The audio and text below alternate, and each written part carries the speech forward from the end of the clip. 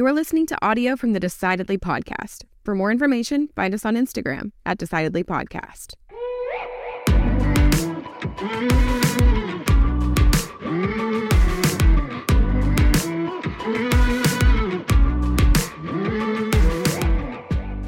When I first got my blue belt in jiu-jitsu, I went to a competition and I'm ready to go compete for the very first time at blue belt. Now, in jiu-jitsu, blue belt is like level 2, right? It's the first belt that you earn beyond white belt, which you don't earn, you are simply given.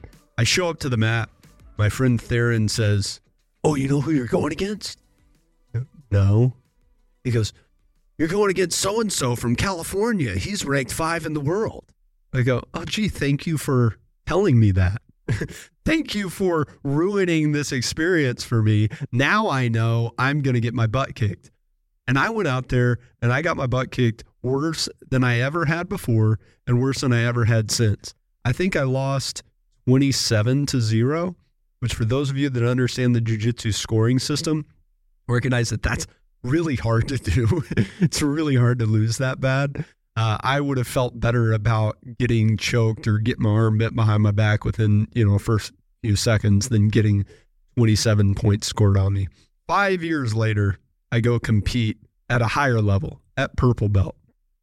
And I show up to the mat, and my friend Theron is there, and he says, "Oh, do you know who you're competing against?" I said, "Oh my gosh," rolled my eyes. "I know how it went last time he did this." I go, "No." He goes, "You're competing from so-and-so from Brazil. He's number 1 in the world." And what would have shocked the version of me 5 years in the past is that I went out there and I beat this guy submission within 60 seconds. And it's not because I'm so good at jiu-jitsu. It's not because I learned some special technique. It's because I changed the way that I think about the match. I certainly haven't mastered it. If I had mastered my mindset when it comes to jiu-jitsu, I would maybe be known more for my jiu-jitsu than for this podcast or my business or wealth management. But it got me really interested in combat sports psychology, sports psychology, and ultimately this way of thinking that was inspired by my own coaches led me to Mindset Mike, our guest today. Mike Moor is a former FBI crisis negotiator with 7 years of experience, a mindset coach to top athletes and businesses through his company, The Unfair Advantage. He's a seasoned wrestling coach as well with 19 years of experience. He was a 3-time NCAA championship coach and former NCAA Division I wrestler. He has an impressive track record of nurturing talent. He's got over 100 state placers, 50 plus All-Americans, 9 national champions, and he's helped high-level athletes, teams, and businesses transform their mindset over the past 10 years. He's worked with UFC champions and professional athletes of all different sports. We got into it today and talked about a lot of the work that he's done in the UFC. If you're an MMA fan, you'll recognize all of these names. If you're not an MMA fan, then you may have trouble keeping up with some of the who's who of what we talked about. But we talked about some concepts that are applicable to your life, whether you're a fan of the UFC or not.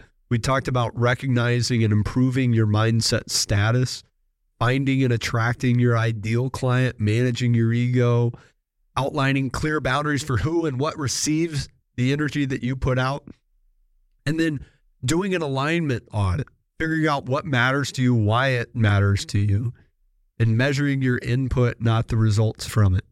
So if you want to improve your mindset, there is no one better than Mindset Mike. Enjoy our conversation. I'm Sanger Smith, and this is Decidedly.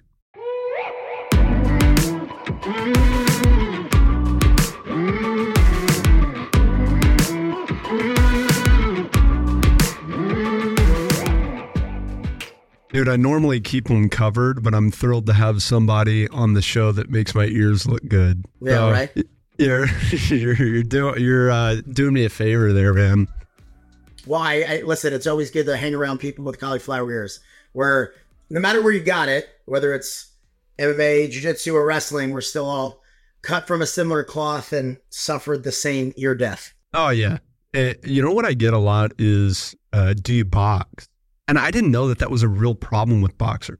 That's it makes sense. I guess like the impact, like wrestling and jiu-jitsu is usually grinding over time, but I know that you can get cauliflower through a sudden impact because it's destruction of cartilage. So I'm going to guess. That's the layperson's point of view in my experiences. Oh, he's a boxer. I kind of get offended. Yeah, no, we actually can't throw hands at all. Yeah, no, I actually don't know anything about that.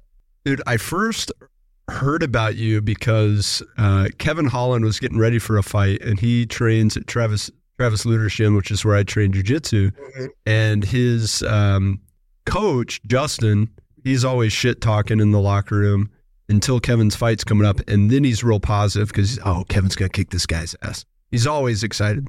This one fight, it must have been a year or two ago, and he goes, well, let me tell you why Kevin's going to kick this guy's ass, because we got Mindset Mike in our corner now. And then I started reading about what you were doing, and then I started to hear it's kind of like the, yellow slug bug concept. You see it once, and then you see it everywhere. Oh, yeah. I started hearing everybody's talking about Mindset Mike all of a sudden. Like, dude, who the hell is this guy? That's so me. You have a fascinating story, man. You were a college wrestler, go to the FBI, and then now coach athletes, fighters, business owners on improving their mindset. I want to start at the beginning. Sure. When you were a wrestler, were you always, did you know that you wanted to pursue a career in it, not necessarily as a wrestler, but were you in love with it back then? Yeah, I was always in love with wrestling. And actually, the reason that I chose to wrestle Division I was not as much for the fact that I wanted to be a Division I All-American or anything like that. I knew I always wanted to coach. And I knew that if I wrestled at a Division I school that was equitably good in the academics that I wanted, that would prepare me to do that. So I had planned on being in the FBI my whole life, and then running a wrestling club on the side. I was always passionate about sports psych, but in college, when I started really exploring that as an option, this was 2004 to 2008. So completely different generation and set of circumstances. Social media really didn't exist. So if you wanted to be in sports psych and do it at the level that I wanted to, you had to know somebody who knows somebody to like get into the Olympic Training Center or to a professional sports team. And similarly, I was interested in becoming like a physical therapist, but I didn't want to work on sedentary people. No offense to anyone that's sedentary. I wanted to work with just athletes. I wanted to be a detective, but I didn't want to be a cop first. Right. So, the path for me to do any of those things was not really what I wanted. So the FBI was why I went to school. That was my passion. I pursued a lot of like psych related things in school in the FBI. And then ultimately like coaching wrestling, running a club is what led me to do this now. So I was always passionate about it, would have liked a career in it, but it was never really an option. So what were you like as a kid? The people that I know that go have a really successful military career, FBI, CIA, whatever, it seems like they all have the same story of, I always wanted to do this. That's how I knew it wasn't right for me, as I started talking to these guys. I go, I'm the only one that didn't always want to do this. Was that, when were you first thinking, hey, FBI is the way to go? So I like the idea might have crossed my mind like as I was in high school, but September 11th, 2001 was really the day that I decided that I wanted to be in the FBI. I'm a New Yorker, so I was in Long Island at the time. You could see the smoke from the towers. They were calling kids out from class to tell them whose parents worked in the Trade Center, two planes at the Trade Center. So I was going through like what did they call it? My statistics teacher was a great teacher. He did way more than statistics. He made us do like a career report, I don't know, some sort of research project on what career do you want for the rest of your life. We did like career aptitude tests, stuff like that. And law enforcement was like one of the options. It fit all the skill sets, but all I really thought of was like being a cop. And then all of a sudden I see Robert Mueller and Rudy Giuliani walking through Ground Zero. And I'm like, I want to be a part of that. I knew law enforcement was an option, but that's what I wanted to be a part of. So pretty much that's the day that I decided, like, I went back home, I did my research, and I'm like, federal law enforcement or like government intelligence was going to be the route I was going to take. Yeah. Oh, I bet that was a tremendously impactful experience being in New York. Whenever you locked your eyes on that, when was wrestling part of a career path? When did that come into it?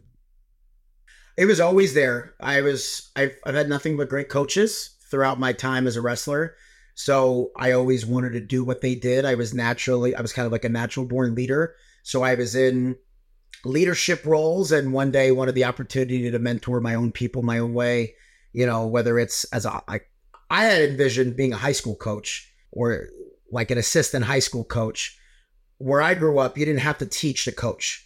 And then everywhere else I went, you had to teach the coach. So it was hard to be an assistant coach at high school. So I ended up starting my own club. So when I chose where to go to school, I chose where to go to school specifically because they produced more FBI agents than anybody in the country. And they had the wrestling program that I wanted. Not wrestling in college wasn't an option. So I led with academics, but I needed like a wrestling component. And, when I went to the University of Maryland, that was realistically a really good fit for me. Yeah. Did you envision at the time that your coaching career would be a prominent career choice, or was it, hey, this is more of like a hobby, a side gig to the FBI career? Hobby, for sure. I thought it was be something I would do on my spare time that I was passionate about. And ultimately, as time went on in my FBI career, I became more and more disconnected to the reasons why I started. I was sticking around for the benefits. I was sticking around for the job security. Like, it was cool, but when I started, I was in a different position with different circumstances in DC. When I transferred to Houston, very different culture. I took a different position so I could coach and have a regular schedule. And just the nature of what it was in Houston made me realize that I am more passionate about pursuing a coaching career than I am wanting to stay here. My reasons to leave were greater than my reasons to stay. It took me about 2 years to pull the trigger, but ultimately I always thought this would be a hobby, and I was FBI for life. Yeah. You're saying a lot of the things that our clients tell me when they're ready to move on from a business that when they started it, they thought was the best thing they could ever possibly do with their life. Or maybe they didn't even start it. Maybe dad or mom started it. And, this is this is like my life calling. And then at some point it's not that anymore. And that's okay. But when they run away from it, that's a problem. When they're moving to something that is much better and much more fulfilling and much more long lasting, that's when it's a great decision. I agree. I think a lot of people lose sight of their why. The same thing happens in fighting. When I worked with Zhang Weili for a couple fights, her issue wasn't anything to do with fighting. There were some things after the losses to Rose and things like that that held her back, but that was really less compared to when ESPN interviewed me. I was saying she lost her love for fighting. She lost the reasons why she started. She lost the desire. So she has the skill, but what got her here isn't what's going to get her there. And falling in love with fighting again was that. So that's where she went from, having a knockout loss to a tough loss to being smiling and happy and murdering everybody. That's what was so notable about her personality, is that she was always, especially in her last fight, smiling and just like she's thrilled to be there in the press conferences and the way. Yeah, like now it's just, that's what I think of when I think of Zhang Weili, is she is just thrilled. And that story seems really common in combat sports. For someone to get to a champion like she did, she's the champion of the UFC. You can't get better than that. And you kind of lose, life is a lot easier. It's not the grind that it was, when they first started on the amateur scene. How do you find the love again? Well, I say that we have to be in alignment. If we want to achieve goals, you have to be in alignment. We have to know and be connected to why we're doing it, what we love about it, and how we can get better. People usually lack at least two of those, but at a minimum, it's one. So having a strong connection to like what I would say is your big why. Like, well, why do you fight? Because I love fighting. Well, why do you love fighting? Why is that important to you? Why is that important to you? Why is that important to you? That's more so your big why. So Nietzsche said, a man who knows his why can bear any how. So when your why is clear, how is easy, right? So during tough times, whether it be relationships, business, your sports career, whatever, what's more important, why you're frustrated or why you started this and wanted to continue to do this in the first place? So when that is clear, that's the most important, then you got to connect why you're doing it with what you love. We have an idea of what we like or love about our jobs and our sport. But when I ask people, so what do you love about fighting? What do you love about wrestling? They might have like an answer or two. That's not enough. Yeah. On a bad day, that's not enough. So it's, what do you love about training? What do you love about competing? What do you love about fight day? What do you love about fight week? What are the things about your sport in general that you really enjoy, that like bring you joy, that make you happy? Because like Wei Li, happy fighters are dangerous fighters. You cannot be happy if you are not fulfilled, and you can't be fulfilled unless you're doing something that you love and are deeply connected to why you're doing it. A lot of what you're saying it sounds a lot like what I tell our clients. They're in a totally different world. They're not professional athletes. They're not fighting anybody ever, but they want to get better with their money. And usually that's why they come to me. So I want to make more money. I want my investment returns to be better. I want to be able to sell my company and know that I can retire, something along those lines. And that's what I lead with is, well, what's important about your money to you? What do you like about your company? What do you like about your life? Why do you have this company? And hardly anybody's first answer is even remotely close to what the truth is. 100%. And here's the thing is that everyone knows what they want, but they don't know why and how to get there, right? Like, that's why goal setting is very empty, right? Like, you could set a goal to save a certain amount of money. You set a goal to be a UFC champion. Well, why you're going to get there is what's going to allow you to deal with the ups and the downs and taking a while to get to the UFC and, losing some fights, getting like really crappy judges' decisions. The other thing is that, especially in combat sports, very old school of like outwork everyone, like hard work will pay off. That is the biggest crock of shit for the top like 5%. Like, if you want to be just good at something, hard work matters. If you're on the regional scene, hard work matters. You want to make 6 figures, maybe even low 7 figures, hard work matters. When you're at the top 1%, which is the majority of the people that I work with, when you're a 1%er, it's not hard work, it's smart work. And that's where the how comes in.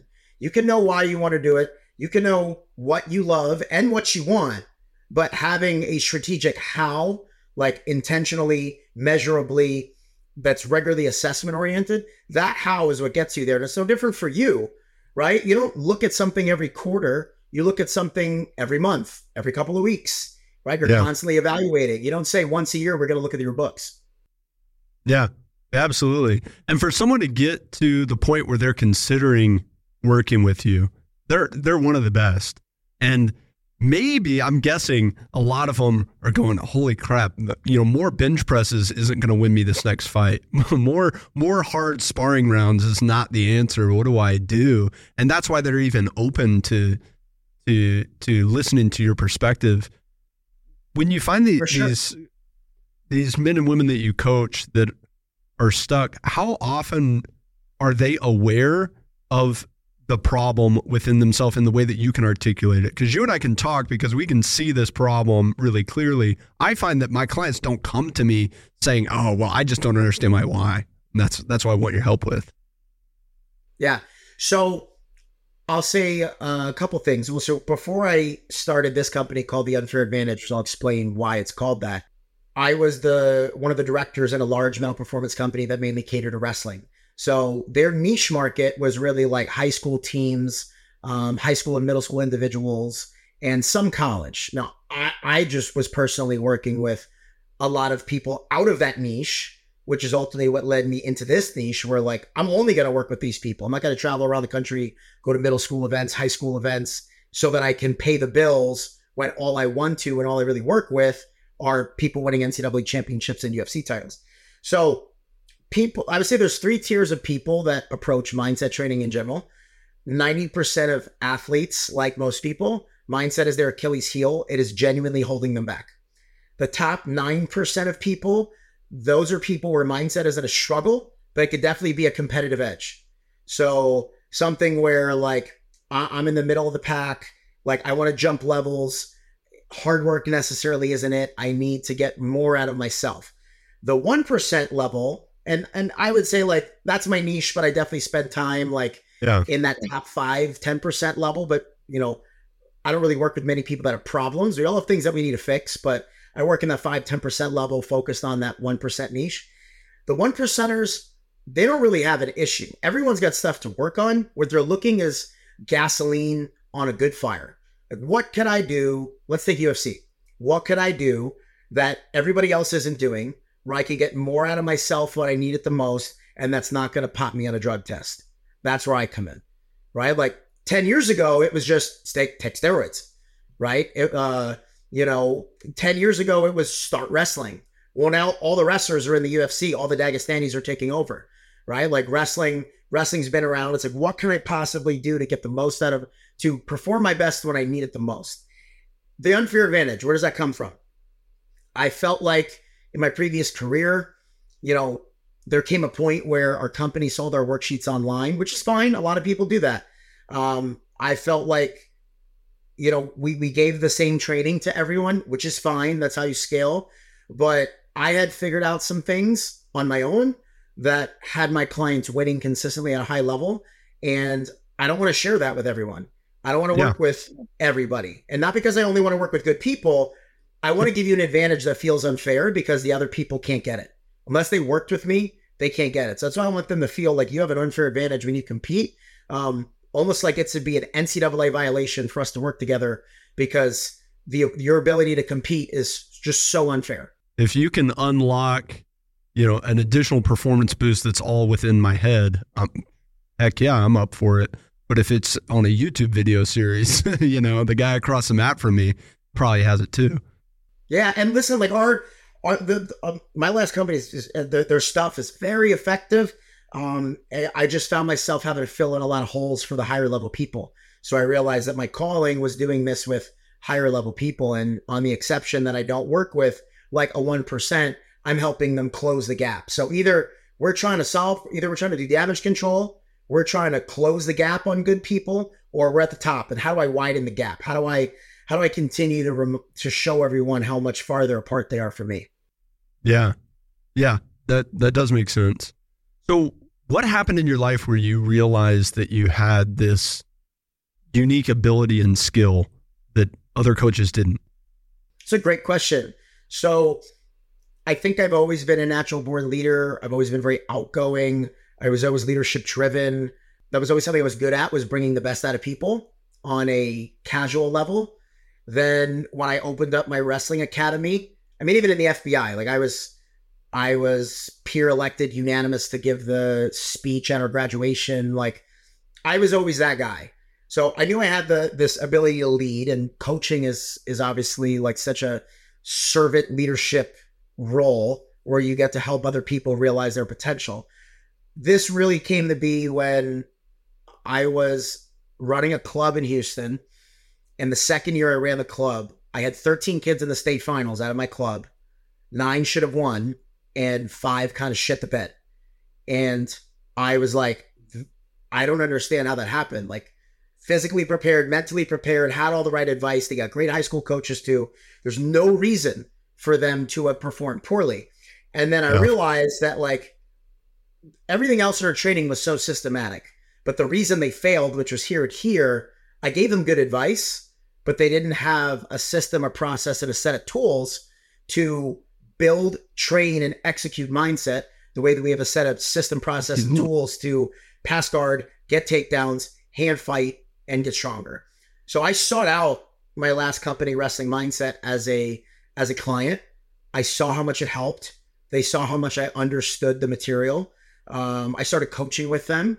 And then I was one of the original 8 coaches. There's about 130 now. And in that time, when I started taking clients, I'm like, oh, I'm good at this. Like, I'm really good at this. I don't even know what I'm doing, but my natural set of skills with a curriculum, like, I'm good at this. And then I started getting more and more results. I got access to more and more higher level people. I traveled, I learned. I was on 60 plus flights a year, like doing all this stuff. And really it was COVID where things took a turn for me. And during COVID, when I couldn't travel, I was like, well, I got to start coming up with, like, I've got all these ideas that I use with different teams circumstantially. I was like, I got to come up with like a systematic way to talk about the things that are different than what my company does, so that I can deliver this at scale. Since COVID, I'll give you some crazy stats.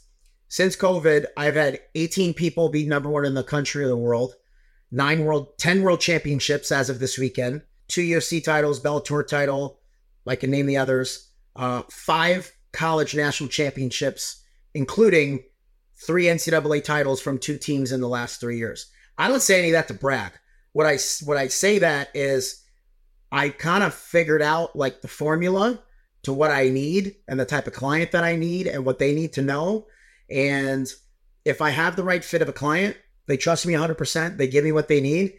I can not guarantee that they win it all, but I can guarantee that like we're going to have very significant results because I've had a long resume of teams go from 3-9 to 10-3.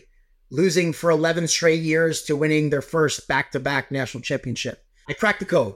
What is it about someone's mindset before they start working with you that makes them a good candidate? Because I imagine you're even at the top 1%, you're turning some people down. I turn a bunch of people down. Since I left my company, I've turned more people down in the last 4 months than I've turned down in like 7 years.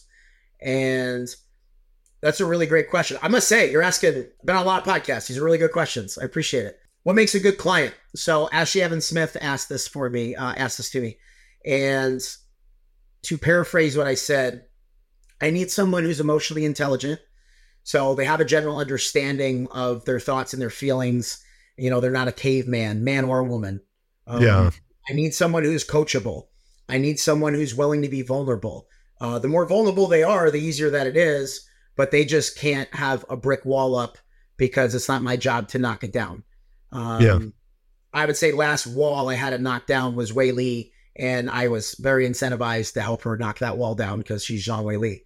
You know, she was very rigid in the beginning, stone-faced, like poor answers. She didn't know much about emotions. She knew how to work hard. And now you see the difference. A happy fighter is a dangerous fighter. So emotional intelligence, vulnerability, they gotta trust me, and they have to be good at their sport. They don't have to be great, but they have to be proficient. It doesn't matter if you're a black belt, you have to be a proficient, skilled black belt. I don't care if you're a blue belt. You need to be a proficient, skilled blue belt. I try to like avoid barriers, like for individuals or teams that would hold us back. So like a poor culture, something like a culture that is like bred on entitlement. Not that it can't exist, but in order for me to be effective, I can't spend the entire first year doing damage control. So I'm willing to take on the challenge when it's correct, but that's essentially like what makes a great client for me. And if you know women, then you know that a high level woman fits like cookie cutter right into exactly what I said. So I tell people, like, I love working with anyone that's at a high level, who's coachable, that's willing to do all the things, but I can get a lot done with women in a short amount of time because of their level of emotional intelligence. Yeah, in my experience, women are a lot more advice receptive. You know, I often have men come in and it's like, if you're willing to sit down with me, you're at least willing to admit that you might not know everything, right? Yeah. So like, at least we're somewhere. And I've found that women, I usually don't have to convince them to do what I recommend. I mean, once they trust me, they will go, well, whatever you say, we're going to do that. We're going to put that in place. Okay, we're going to get this done with the business, et cetera, et cetera.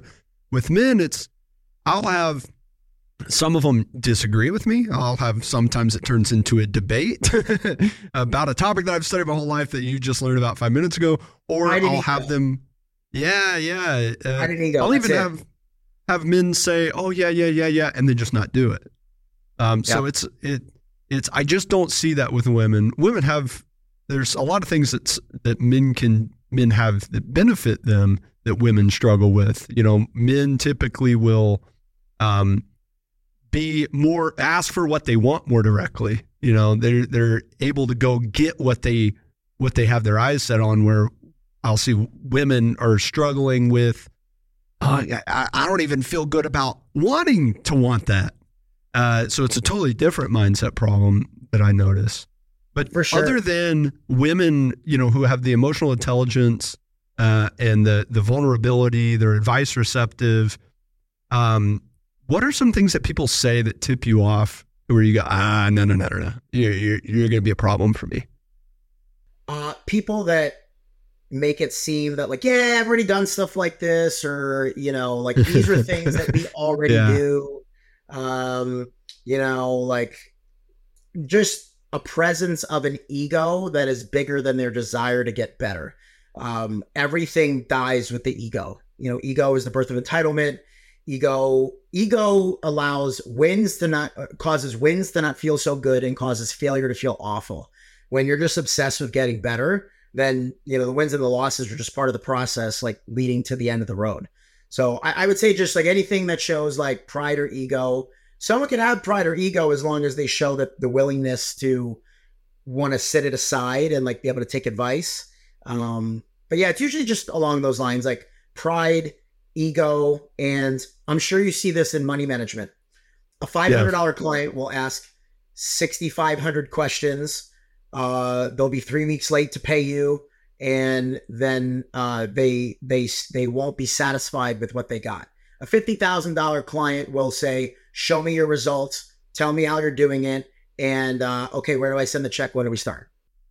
Yeah, that you nailed it. Typically, the people that we are doing the most for and we're charging the most are the happiest.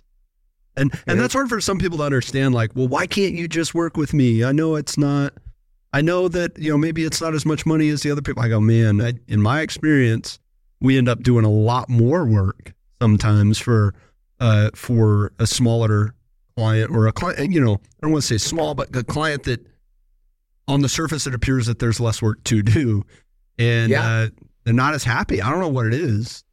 It's just the nature of where they're at. People got to the level of success that they didn't for different reasons. And Tony Robbins says, everyone complains about resources. What it is a lack of resourcefulness.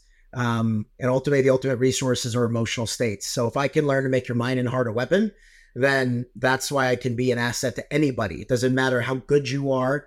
The only person that I can't help are the people that have the egos and are just genuinely bad at what they're not good at what they do. And I have, like I said, it's nothing against people that lack the skill, but I remember working with someone who they were just not good at the sport yet, and they would get pinned a lot.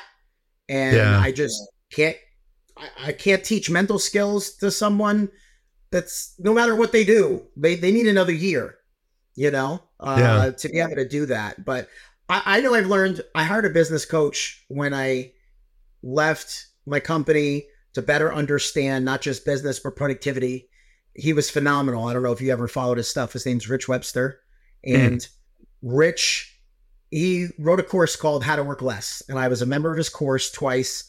And I did 4 one-on-ones with him. Well, I guess I did 3 of the 4. And I learned so much about business and productivity. And, your ideal client is your ideal client. And one of the things that he taught me is, you don't make concessions for people unless they are someone that you want to work with. If you want to work with them, you will make those concessions, but you will outline clear boundaries as to what it would be. So that's something that I've done a much better job versus, I would, on my come up, I would take anyone and everyone. Yeah. I think we've all been there. I realized I was wasting my 80-20, Yeah. Yeah. And maybe even doing a disservice to those people. You're doing a disservice to your top clients because you can't really devote as much attention to them. You're doing a disservice to these, less impactful clients because probably they'd be better off with the cheaper option. Hey, just, go watch a few YouTube videos. Like, I probably can't help you that much. You're not going to let me in anyway. You mentioned that. Okay, that's another thing that pisses me off is when I just posted about it too the other day. Is that like, do not tell me that you have fixed your mindset issues by reading books, listening to podcasts, or watching YouTube. Because if that's the case, I want you to stop training right now. No physical training. All I want you to do is read books, listen to podcasts, and watch YouTube videos. And let me know how much you develop your skill. Yeah. Yeah. Consuming is not going to get you where you want to be. There's got to be some sort of work involved. Do you know the science behind learning? I'm confident that it's not nearly as well as you. So 5% you retain by listening, 30% you retain by watching or reading, 75% you retain by doing, 90% you retain by teaching, which is why those of us that teach classes at jiu-jitsu and things like that, we get way better. Wrestling coaches get way better. So the difference between listening to something or reading something is at a minimum almost 2.5 times less effective at a minimum than doing some sort of training. It's helpful. It's educational, but you're not going to get better tangibly, measurably, the same way that you would if you did some sort of pen to paper, curriculum driven program. Treat your mental training the same way you treat physical training, which is, again, the reason why I only work with a certain group of people who see that sort of thing. The middle tier group of people, the low tier group of people, they're like, no, I'm good reading like 37 books this year. Like, that's all I need. Yeah. And there's no plan to put work into action for those folks. It's almost impossible for me to not manage money well for myself because I spend so much time, digging into it and talking with people. And it makes you so much better. Yeah, 100%. I mean, teaching is like just such a superpower. If you teach something, oh my gosh, man, I understand it backwards and forwards because I understand how to explain the question that I thought couldn't even be asked. Right. And that's super evident in the things I've been fortunate enough to teach. Well, that's why both of us have gotten better at our job over the years, because the more that we teach it, the better that we get at it. And then on top of that, we're probably seeking out resources to continue to enrich our own development. But I could read a bunch of business books. I can listen to Rich's course, but doing the homework and doing the one-on-one sessions, like that's where I got the results. Yeah, actually putting in the sweat. There's no like magic pill. And I imagine every now and then, hopefully less and less as you have more and more success, but imagine people come to you thinking that you're going to, teach them a little trick, essentially, that they didn't have to earn. Yeah. And that's never going to work. And I get that too. People, so you probably have some investment strategy that's going to get me,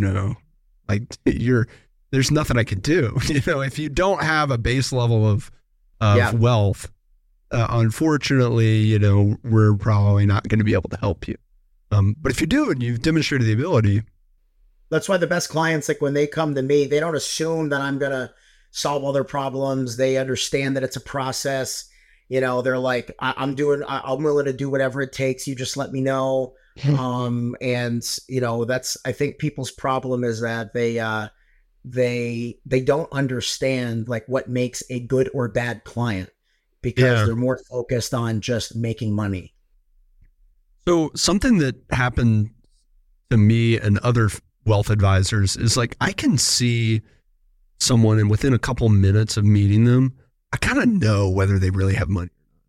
I'm like, I can kind of judge based on the things you say, the things you don't say, how well you're probably doing financially. Right. When you observe other athletes, what are the things that show you that they have a good mindset and the things that don't? And these are people that maybe you don't even meet them, maybe you just watch them perform. Yeah. Yeah, I think that's a great question. Poise, their ability to not lose their ability to maintain emotional control, their ability to give and receive like critical feedback, how intentional it seems like they're being in their practices and their sparring, the effort that they put in Are they working hard when it's convenient, or are they working hard to exhaustion every single round? And again, I don't mean that you're supposed to wear yourself out every round and drain your tank. Just effort is clear. It just has to be consistent, right? I would say people that are asking a lot of questions. So usually when I go to like a university, the best kids on the team are usually the ones raising their hands the most, because they're like, tell me whatever I need. Like, let me know what I could do. Like, how can I possibly get better? The most accomplished coach that I work with in college sports is the person who asks me hands down the most questions, who's the most vulnerable, because she just cares about getting better for her team, getting better for herself. Like, she's so hungry to learn that there's no ego between the two of us. And this is a woman that's won 11 national titles as a coach and athlete. Yeah, there's something that gets in the way, I think, when men suffer this a lot more of like, if I ask, then it reveals that I don't know, and not knowing is a mortal sin, and I don't want to do that. So that makes sense.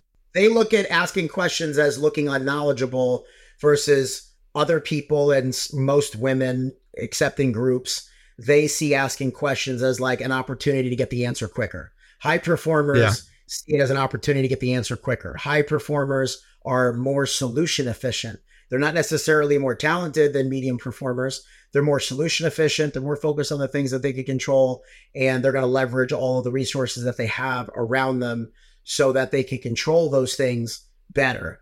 The medium level people will hold back, ask nothing, and they'll focus more so or ask very little, except when it's painful, when they have to ask something, and they'll focus mainly on things that they can't control. Yeah. Who are some athletes that you can, and not necessarily people that you work with, but who is out there that you think, oh man, this guy's got the mindset right, or this woman's got the mindset right, and you can just tell? It's a great question. I think like the first athlete that comes to mind is Kobe, RIP, but that guy could have written 100 books after he retired. That's probably the one athlete I think of a lot. Tom Brady, number two. I know he's not playing anymore, but when I think of mental performance and the ability to be resilient, I think of Tom Brady. I think Alexander Volkanovski. I think the fact that every fight he got better and better and better and better and separated himself.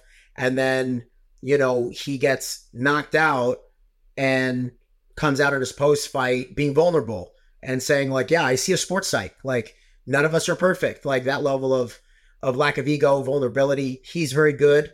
There's a high schooler. His name is Bo Bassett. He is a high school sophomore that just won a college open. And, mindset is something that's very strong for him without any formal training. It is something where there is no one that is more aggressive, has a higher pace, wants to get better, does all the things. Like, he's going to be a dream catch to whatever college that he decides to go to. I think those are the people on the outside that I think of that really showcase that. I work with a lot of people that are exceptional at this. An example that I've used a lot is Kendall Rusing. I think Kendall is just, she's a 10 out of 10 emotional intelligence. She's very, very talented. She's willing to do all the things. She was already doing a lot of these things. She has seen a guy similar like me before, but she's smart enough to recognize that there's like levels to the game. Yeah. And she recognized this, said this to me herself. Mindset is probably my strongest thing, but I want to make it a weapon, not just something I'm good at. That's what high level people think. Henry Cejudo is also another one. Henry Cejudo obsessively thinks about mindset over his career and even has his own little systems. So, those are just some of the people that really stick out to me.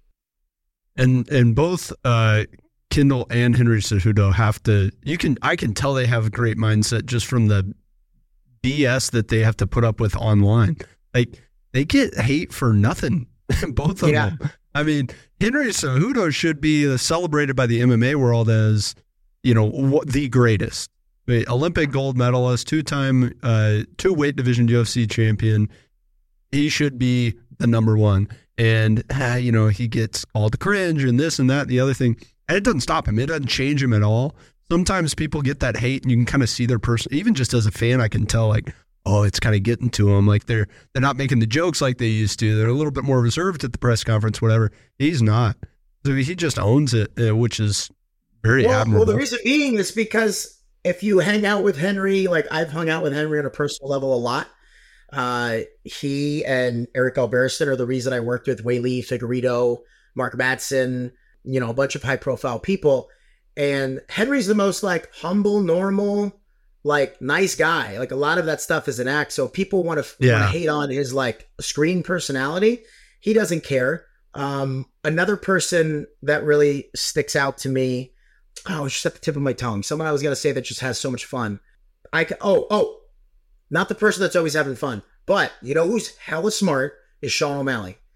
I was on his podcast, and similarly, like, yeah, there's parts of his life that are all over the internet and he embraces those things and they're part of him. That dude is smart. Tim Welch is smart.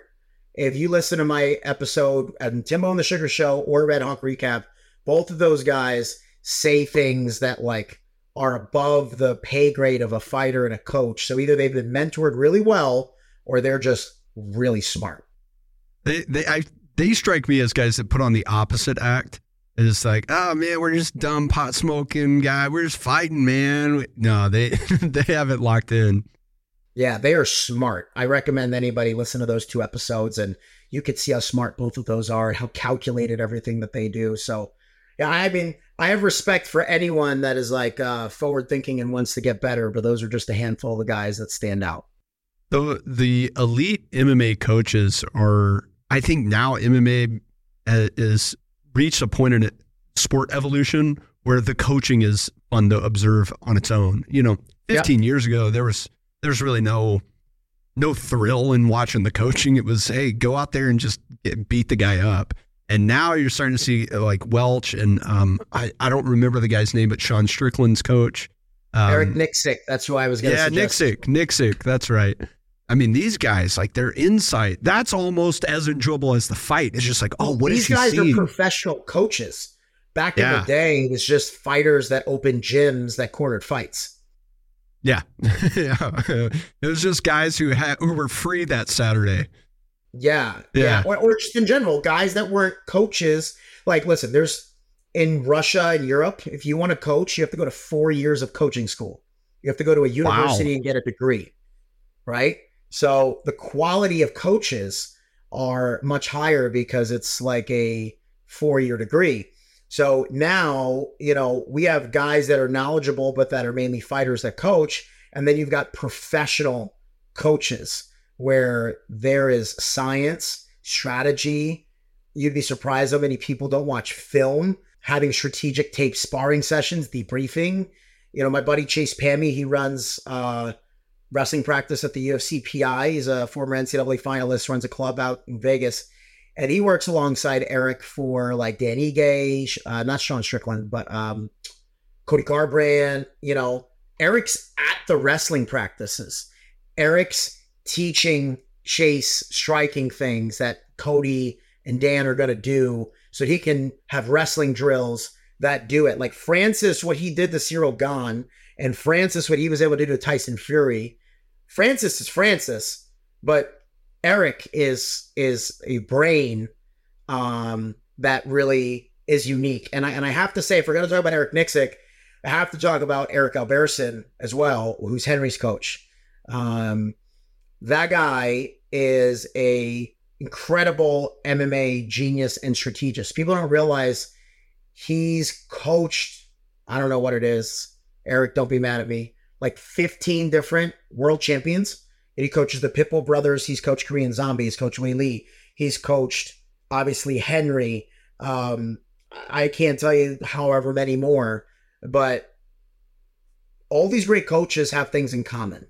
Very selfless. They sacrifice their self, their life, their livelihood, and things to make sure their athletes are successful. Obsessively studious as far as like game planning, optimization, making sure their guys are ready.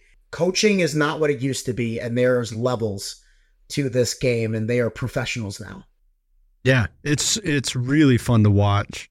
the guys who have grown into that. And 10 years from now, let's see what that crop of guys can continue to do. It's going to be another massive level ahead of even where we are right now, which is because those guys are going to develop the people underneath them, so they're going to be even better. Yeah, there's going to be coaches who learn from Nick Zick and who learn from all these Tim Welch and all these guys, which is totally new. And as a observer of the sport, it's going to be awesome. It makes me glad that I'm not a fighter, because I wouldn't want to have to fight a guy who's coached by, the Padawan of one of these guys. Well, listen, let me tell you, one of the things that come across a lot in my early days when I was working with jiu-jitsu fighters or even like lower level MMA fighters was, well, John Danaher's in their corner, Gordon Ryan's in their corner, Greg Jackson's in their corner. I'm like, that's cool. They're well trained, but that's not who's fighting tonight. And if you were fighting Gordon Ryan, I can understand. If you were fighting John Danaher, I can understand. If you were fighting Greg Jackson, I can understand, but you're not. You're fighting a guy that's coached by them on a not world level stage. And that is just someone that is in their gym. But even if we're in a UFC title fight and they have a world-class coach, again, like, that's not who's fighting. And we can't worry about the quality of their coaching. We got to tell ourselves a story on how good our coaching was and how well prepared I was. Because we're not fighting John Danaher. We're not fighting, Gordon Bryan can't bring those medals on the mat. Yeah. That's just the guy that coaches by them. It gets me excited if I go up against a guy who's got a big name coach in his corner. I'm like, oh, okay, all right. This is more fun if I go out there and do what I do. I'm going to be happier. I want to be vulnerable with you for a second and see, you tell me if I'm wrong can I get a free piece of advice on this? Free lesson, go for it. Yeah. So I have to hate the guy that I'm going against in jiu-jitsu. That's the story I've told in my head. And I will find anything wrong with this guy to like get me hyped up. And I'm sure that that's out of fear.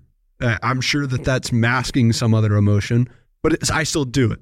It could be as stupid as, you see that guy in his first match, he pulled guard. Really? He's a guard puller? Or, so he dyed his hair blonde. Who does he think he is? Eminem? Whatever. It's stupid. It's super judgmental. It's dumb. But then I go out there and I'm like mad at them. As soon as it's over, it's cool. He's just Tony from Dallas. In competition, in business. Dumb. I'm sorry, go ahead. Well, I was going to say, in business, I have to do the same thing, or I do the same thing. Oh man, I'm going to, it's more difficult to have like a one-on-one opponent, but I still like find ways to create and manufacture enemies. And a lot of these people don't even know they're my enemy, and they're really like genuinely not, but I have to be motivated that way. Yeah. So, I think like self-awareness is key. If that gets you consistent, sustainable results, then it works, even if it's weird. Some people want to eat tacos the night before and they win when they eat tacos. Like, whatever works for you. What I would say, though, as blanket statements, anger, hate, intensity, that produces the same chemicals as stress. Your brain can't know the difference between that level of intensity. So on a broad scale, like the most dominant attitude is excitement and gratitude. Meaning, instead of maybe, and again, I'm not saying for you to change anything, but in a general scheme of things, I compete my best when I'm angry. I compete my best when I'm this. No, studies and statistics show we compete our best when we're excited. So instead of feeling like I have to hate this guy, I get an opportunity to kick his ass. Maybe it's like, get an opportunity to kick his ass. And there you go. So have to, get to, opportunity, obligation. When we feel like I have to do something, your brain will produce cortisol, which produces lactic acid. It produces cognitive fatigue, physical fatigue, brain fog. You get tired, and that anger and intensity, that's the MMA of past, right? Now, what do like the long-term champions do when they walk out? Like, they're smiling. Izzy's like dancing and like doing a choreographed dance. Like John Jones is lifting his arms up, just taking it all in. So what you're doing is not wrong, but if I would say like on a broader scale, instead of focusing on an unsustainable emotion like anger and hate, find where the opportunity and excitement is. So instead of I have to be angry and not like this guy, right? Like, where is the opportunity for you? So the opportunity for me to, again, you could use aggressive language. I always tell people, like, happy fighters are dangerous fighters. It's not like having fun is not hee hee ha ha. Like, I am excited to make the ref save your life today. I am excited to watch you get tired. I'm excited to hear you breathing heavy underneath me where I know I could tap you, but I want you to think about tapping a pressure before I actually squeeze to where you lose oxygen. Yeah. No, take that sadistic mindset and then apply it to excitement and opportunity, because that will produce dopamine, which will allow you to not get tired. You'll be more focused and you'll enjoy it. Being more positive instead of being negative. That's perfect. I wouldn't say positive, negative. Yeah. I'm not a big fan of that word. More so like productive. Okay. It's a gratitude and excitement are much more productive than hate or envy or whatever. Right. And when I say gratitude, like thankful for the opportunity, like where is the opportunity? Not just like, I'm thankful for God, family, friends. Like gratitude comes ultimately when in performance, when we're focused on opportunity, and when we're grateful and happy and excited, we produce dopamine instead of cortisol. And dopamine is the fatigue killer. Dopamine is the focus hormone. It's the happy hormone. When we're happy, we're allowed to think flexibly, make adjustments, versus like under intensity, similar to stress, we get tired easily. It's hard to have flexible thinking. We don't make the best decisions. So be productive in a positive manner, because positivity can get toxic really quick. And it's not fun either when I'm over there like worried about, being mean in my heart to this guy who didn't do anything. Yeah. I'm like, I like winning. I like making them feel uncomfortable. I like when if they don't want to tap, that it's going to be really painful. I like making them suffer, making the opponent suffer. But I don't like having I don't like the anger, really. And that's what gets you excited. So let that gets you excited, produce your dopamine. And I'm excited for that. Not like, I have to pretend to hate you for the next 7 minutes. Yeah. Yeah. That's super helpful. Yeah. What would you say is your biggest tip to business owners, who maybe they're not fighters, they're not jiu-jitsu players? What's one thing that regular guy running a company should take away from what we've discussed? I think what we said earlier, start with why. Most people burn out, make poor decisions, become unhappy, unfulfilled when they lose connection with their why. I would do an audit of your alignment. Why did you start this? Why did you start this, and why have you continued to do this? Right? Like, what's your why that started you, and why are you continuing to do this? Is that why still the same? That changed for me at the FBI. That's when I knew it was time to leave. Okay. Is that why connected to the things that you love, right? What do you love about about your business? Are those things still present, right? Or have you settled now like I did, where I used to love like the content of my work. I used to love like hunting people in, national security surveillance cases, stuff like that. Now I have to settle with, well, I like my coworkers and I like my job security and I like these things. Is your why connected to your what? And do you have a clear plan on how to measure and get better at scale? Why, what, and how? So that's what I would suggest. Start with why, and, figure out beyond the surface level, what those things are. Figure out what you love about your job. Are those things still true and connected? And then you can ask yourself, what's more important? What you love and why you're doing it, or the reasons you're frustrated and the things that cause you distraction? And something that has helped my clients a lot is, instead of focusing on a million goals, ultimately when we perform, and this would be no different as a business owner, because I ask my clients, write down 3 words you would hope someone would describe you as a competitor, 3 words someone would describe you as a teammate, and then if they're a student, employee, or business owner, 3 words you would hope your employees would describe you as. So if you follow those 3 words, what that is you create an identity.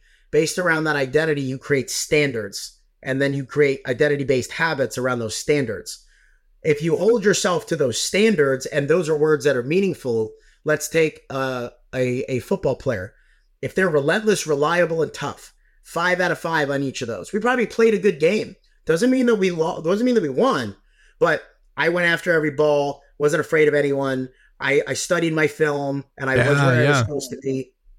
So if a business owner can figure out with the 3 words they would hope someone would describe themselves as a boss, and how someone would describe like the culture of the business, if you hold yourself to those 3 words, everything else will take care of itself. And I'm not saying it solves all your problems, but think of those 3 words like your North Star. Like, North Star isn't going to get me home, but it tells me the general direction of where I need to go.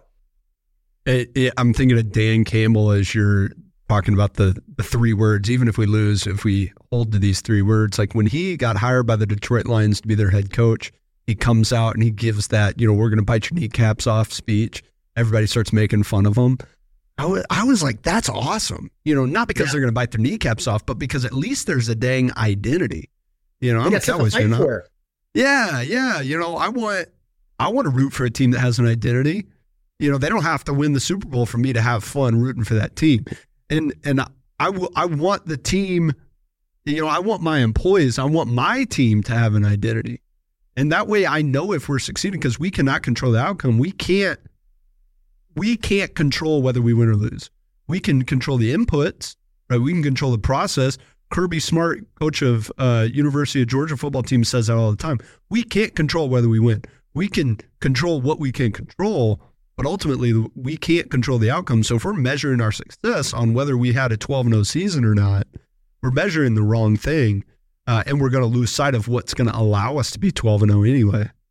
100%. And everyone sets goals and expectations that we can't control, that we're living up to for the wrong reasons. Instead, we need to create an identity and then create standards. And then we don't negotiate with the standard. And then we measure the standard. You have tangible data points that if you set those 3 words, examples of those, you should be able to collect data on a daily or weekly basis through journaling or internal or external assessment to where you can see yourself moving the needle. Yeah. One thing that standing out to me is what we measure can never be the why. And that's what it sounds like you're saying is whatever it is that you measure can't be the why, but whatever is your why has to have something that is measurable. Your why has to be bigger than you and not connected to outcomes or money or results. So for a lot of people, faith is the biggest mental edge, because when God is first, their sport is not, their business is not. And without faith, then what it has to be is it has to be something bigger than you, not connected to outcomes, ego, or other people. And when you find what that why is, then it's very easy for you to figure out how to overcome adversity, especially if you have a plan to consistently get better. Because even if I'm not ready to figure it out now, like my trajectory is going to allow me. So it's not that I can't figure it out, it's I haven't figured it out yet. Yeah. Thanks for being here, Mike. I appreciate all of your insights, and I know our listeners do too. Where can people connect with you and learn more about the work that you do? For sure. So I'm finishing the guts of building the official website, but you can go to unfairadvantagemindset.com just to get a little sneak peek. Where most people find me is Instagram, mindset_Mike, not hard to find. And if you're interested in any sort of work, whether it's, one-on-one executive coaching, somebody in sports is on here, or you'd like me to bring me in to help you build culture for your business, I do that very often. And I would be happy to respond at any or all the above. So unfairadvantagemindset.com just gives you a preview. Okay. Best ways to contact me is Instagram, or my phone number and email is also attached to that as well. So DM me, email me, Mike@unfairadvantagemindset.com, or you can find my phone number if you're bold enough to call me. Cool. Thanks, Mike. My takeaways from talking to Mike are several. One, start with why. We've talked about it so many times on the podcast. It's in my book. I cannot get enough of that. So when it's validated by someone with the expertise and credibility that Mike has, it makes me even more confident that the why is important, it's vital, and it's often overlooked. The second is positive and productive emotions like excitement and gratitude are a lot more motivating than fear, anxiety, or avoidance. And if I could reframe that, it's about going to, not going away. So the same mindset that allows for a successful and fulfilling retirement, allows for a successful and fulfilling everything else. In the example that we used, it was my jiu-jitsu matches. So I don't want to run away from something. I want to run toward something. So if I'm angry, if I'm fearful, if I'm hateful, I'm running away from something. If I'm thankful, excited, gracious, grateful, I'm running to something. Those are my two big takeaways. You just made a great decision to listen to this episode of Decidedly. Make another great decision and leave us a 5-star review wherever you listen to podcasts. We appreciate your support. It helps others find our community and defeat bad decision-making in their own lives. For more daily decision-making insights, check us out at decidedlypodcast.com and on Facebook and Instagram at Decidedly Podcast. Thanks again for listening. I'm Sanger Smith, and this is Decidedly. Insights, advice, and comments provided by Sean Smith, Sanger Smith, and speakers identified as part of the Decidedly podcast should not be considered recommendations. Speakers not identified as members of Decidedly are expressing their opinion, and their statements should not be construed as reflecting the views of the Decidedly team. This podcast is produced solely for informational purposes, not personalized advice.